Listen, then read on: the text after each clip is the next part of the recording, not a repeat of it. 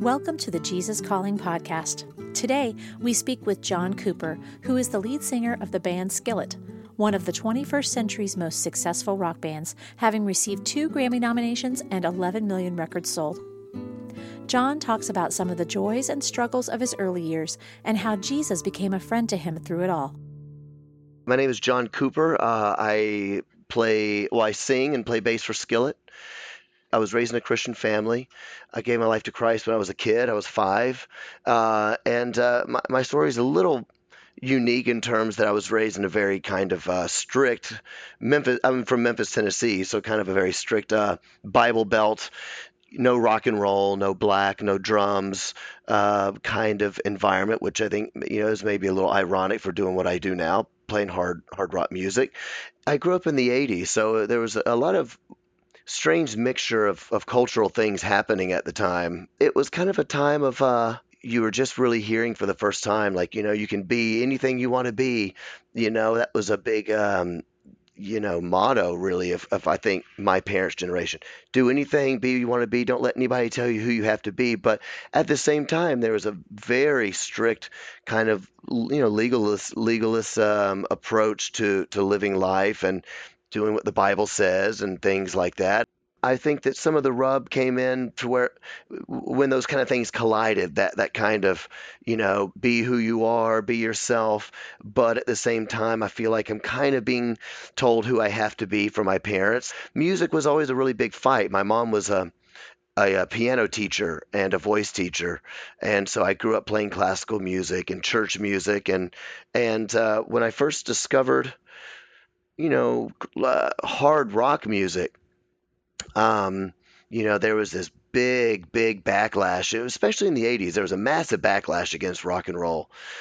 Even Christian music. I discovered there's a Christian band called Petra that you might know. Petra was a really groundbreaking Christian rock act, and so I found out there was Christian rock music, and I thought certainly my parents are going to they're going to love this, but they were like, no, that's wolves in sheep's clothing.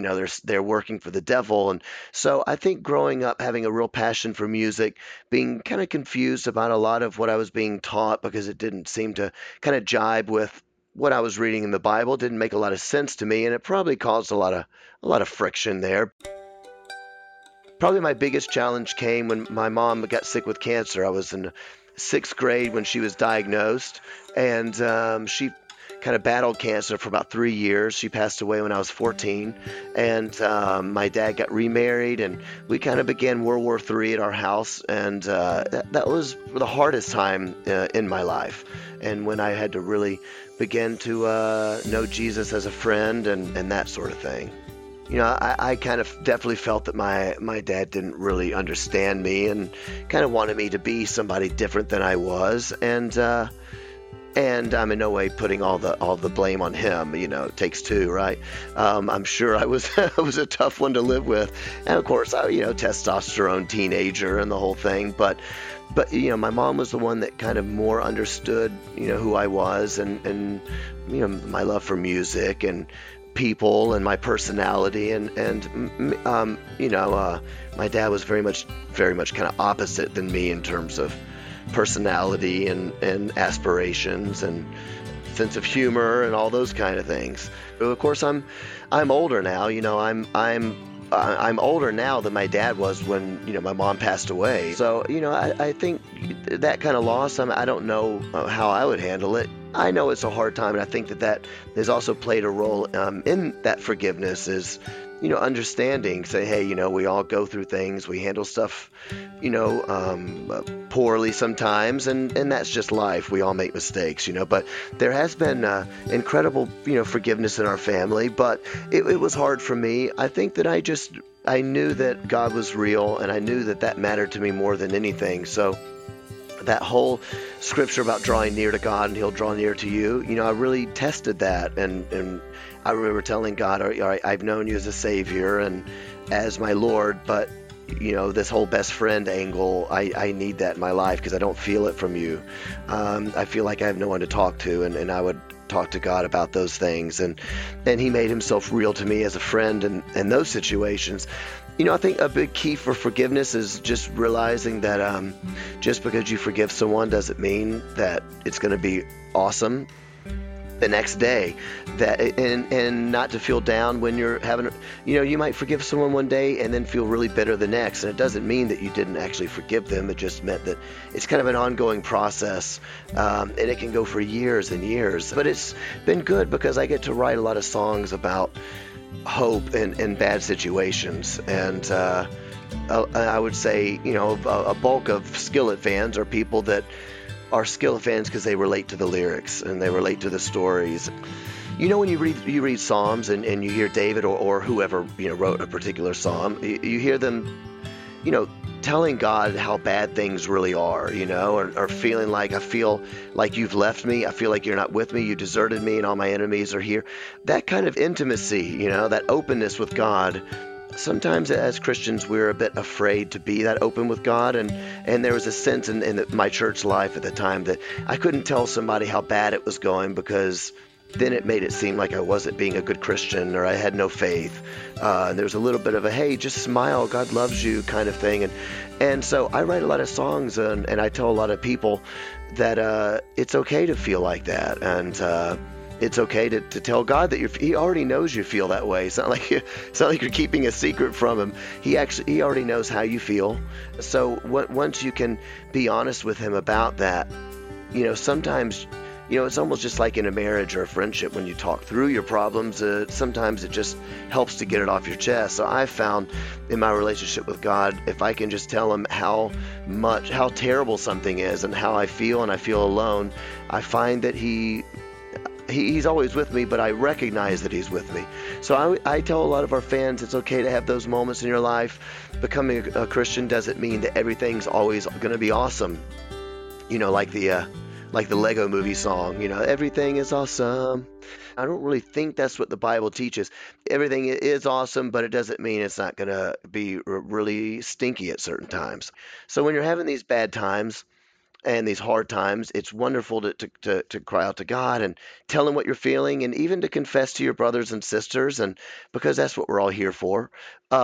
And then we need to turn and begin to see truth in the Word, that we are more than a conqueror, that we are not slaves to sin any longer, that we do have a new nature, and that we were crucified with Christ. We no longer live, but Christ lives in us. Therefore, live in victory. My daughter is 14, and she's a real Jesus lover. Ever since she was a kid, and maybe even everybody says that about their kids, and which is lovely. But most people that meet her are like, wow, she's just kind of different. She's always been that way, and her mom is that way, as well. Thankfully, she got her mother's kind of depth and passion for Christ. So my daughter's hanging out with her aunt, talking to her about the Lord and saying she's going back on the road. This was last year, back on the road. And, I just find my relationship with Christ is harder on the road because I'm always around people and I don't get to go to youth group, and it's harder on me and I don't know what to do. And it was actually, I got introduced to Jesus Calling from, that was, my daughter's aunt basically said, you need to get this book. It's going to really help you. And my daughter, I would say religiously reads it and talks to us about it. So I know most of what I know from my daughter, who has had a real, this helps me so much in my walk with God on the road, because I feel like it helps me, focus. And they're small, which is really good because, she doesn't have to sit down for 3 hours reading theology. She reads something small, and it really beckons her to go deeper. The thing I'm probably always been most passionate about has been taking my music to the mainstream world and playing with rock bands. I love playing with Christian rock bands too, and I love the Christian market, but I've always wanted to not just do that. I wanted to do both. And I think that's what we're supposed to be doing, and I feel very at home in that kind of rock music world, and the fans that come, the people that come that are so broken. A guy came to me a few weeks ago and said that in his marriage, his wife cheated on him and ran off with their kid, and he went into depression and wanted to kill himself, and he tried to kill himself, and he was committed to a psych ward, and anyway ends up hearing our song "It's Not Me, It's You," and that song made him realize that he wasn't crazy, that it really was his wife, and he went into rehab, he got off of drugs, got off whatever, and here he is 5 years later. He has sole custody of his kids, and he's clean, and he was crying, telling me the story. I just thought, I cannot believe that song did that. But there's a lot of broken people out there, and they need to hear these messages, and they're not going to come to the church to hear them, so we need to go to them. So that's what I'm most excited about. To find out more about Skillet's latest music and where they'll be touring, visit skillet.com. We'll be back with more of the Jesus Calling podcast after this brief message from Audible.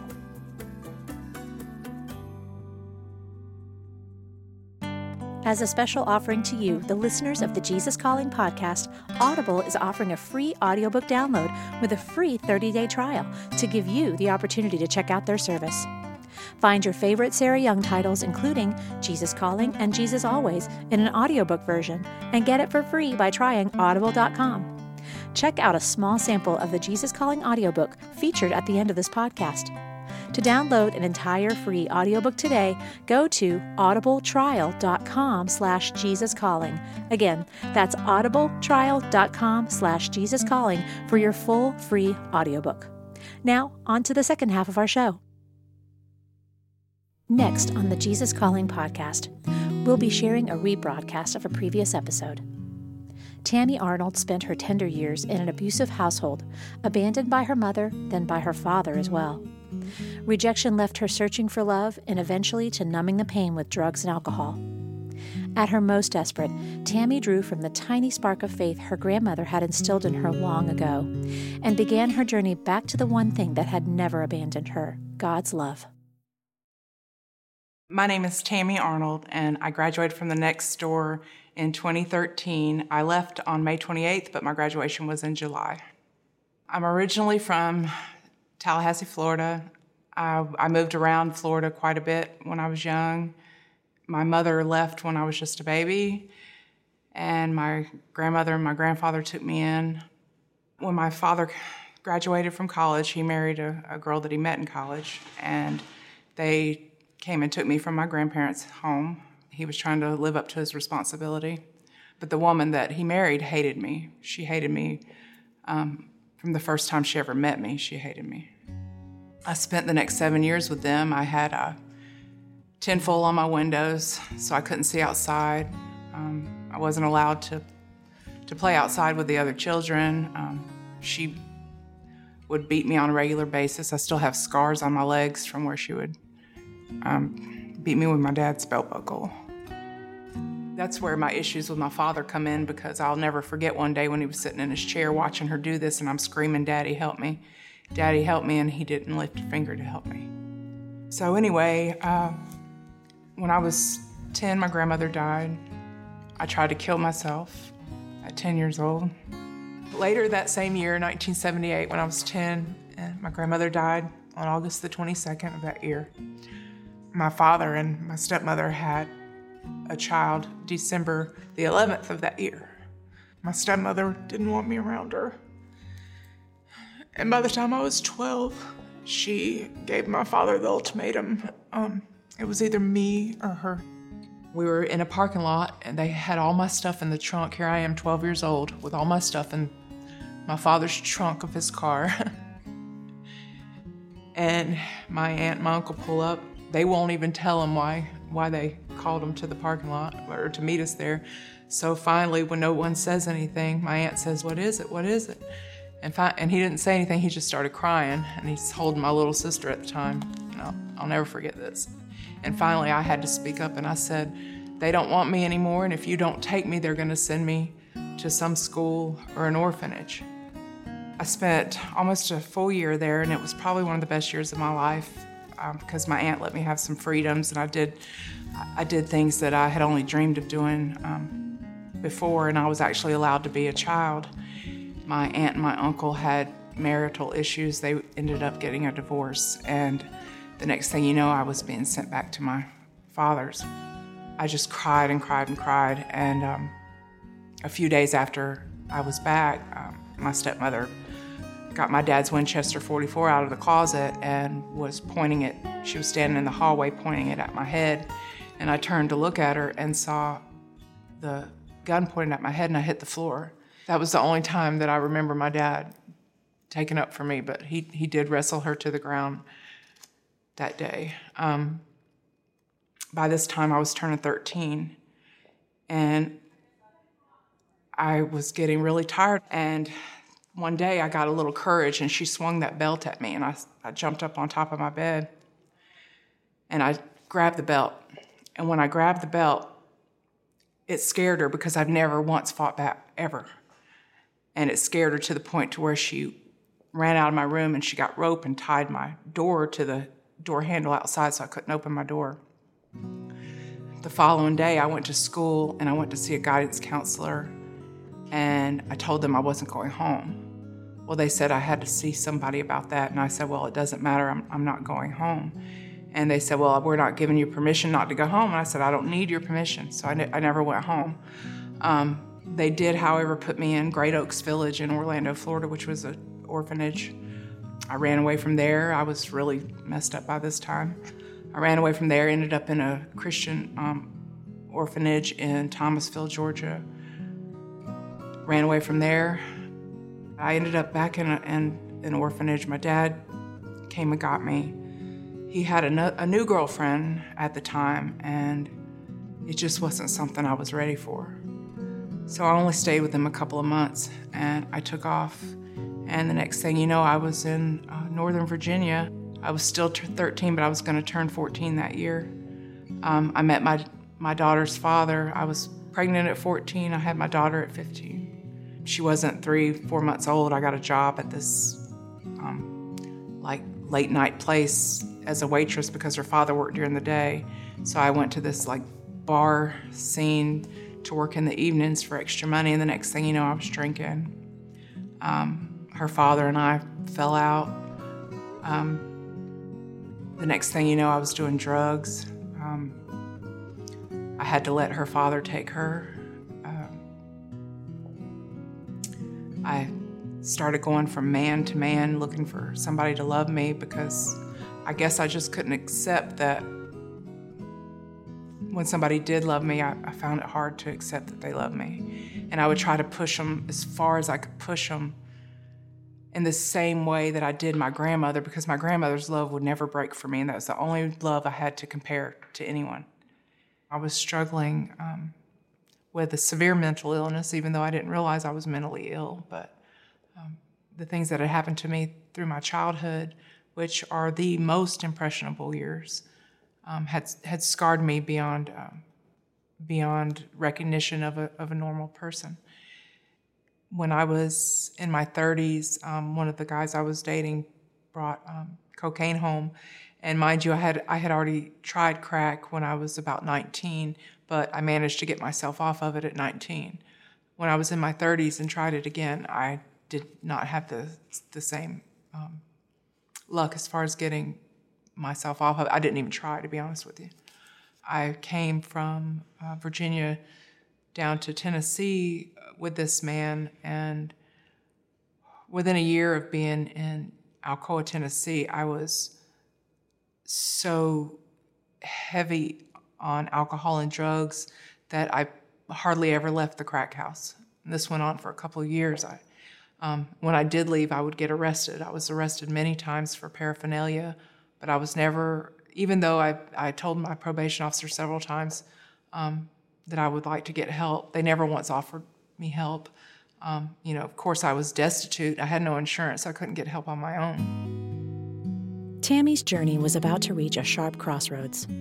Though she knew she wanted something different for her life, she found herself powerless to change her situation on her own. In her darkest hour, Tammy turned to the only place she knew to turn and recalled the faith that had been instilled in her long ago. Finally, one day I was sitting in the crack house and I had all kinds of drugs around me, everything that an addict would want.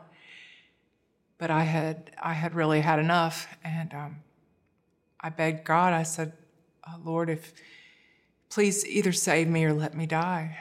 And I prayed that prayer a few times, and I was serious, and I was in tears. And the next thing you know, I was being arrested for a felony for selling a little bit of those drugs to someone.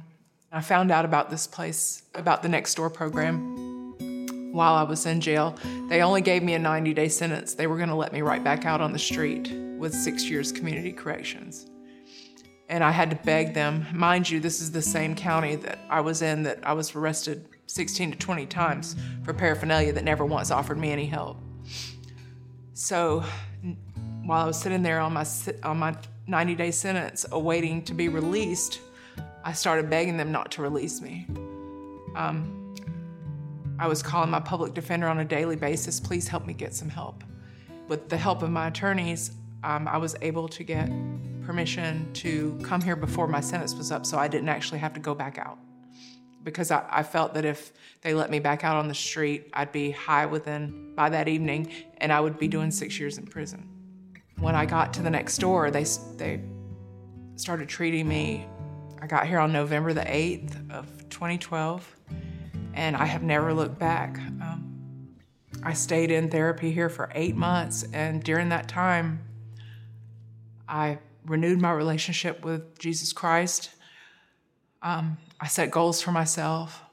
I learned how to play the tape all the way forward, meaning that I thought of consequences before my actions, which I had never done in my whole life, ever. This was the first thing they ever gave me, was my Jesus Calling book. It's dated November the 8th, right inside. And this has got me through. As you can see, it's a little worn because I still use it today. My life is completely different. If you knew me even 4 years ago and knowing me today, I'm not at all the same person. And what's amazing about that is that I was that same person for over 40 years. And in a matter of 8 months, they helped me turn my life around into the person that I should have been 30 years ago, and everything that I wish I would have done many years ago or had the opportunity to do, I'm doing it now. And, the Bible verse that says the Lord will restore.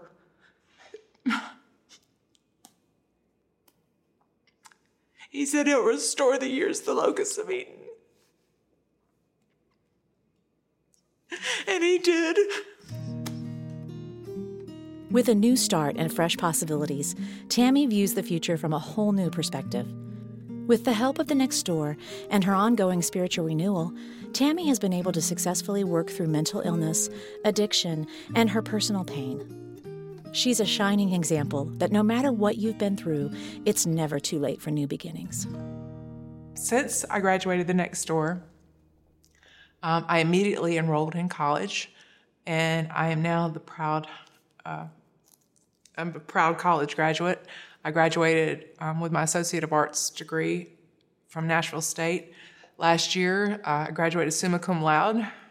I will be graduating Tennessee State University next fall with my Bachelor's of Science in Social Work. I still have a 4.0 GPA, and I still read my Jesus Calling every day. And the reason I chose social work was because I was inspired by the women here at the Next Door. I want to do for someone else what has been done for me. My whole life is different now. I feel like I'm on the path that I was meant to be on, and that everything that ever happened to me in my life has brought me to this point because there's going to be someone that God needs me to help. My advice to anyone who's struggling with either mental illness or addiction or abuse or any issue that you feel you need help with, I would go to thenextdoor.org. On that website, you can find their phone number. And I recommend the Next Door above anywhere else because it is a faith-based organization. And if there's one person that can help you, it's Jesus Christ, and you will find him here.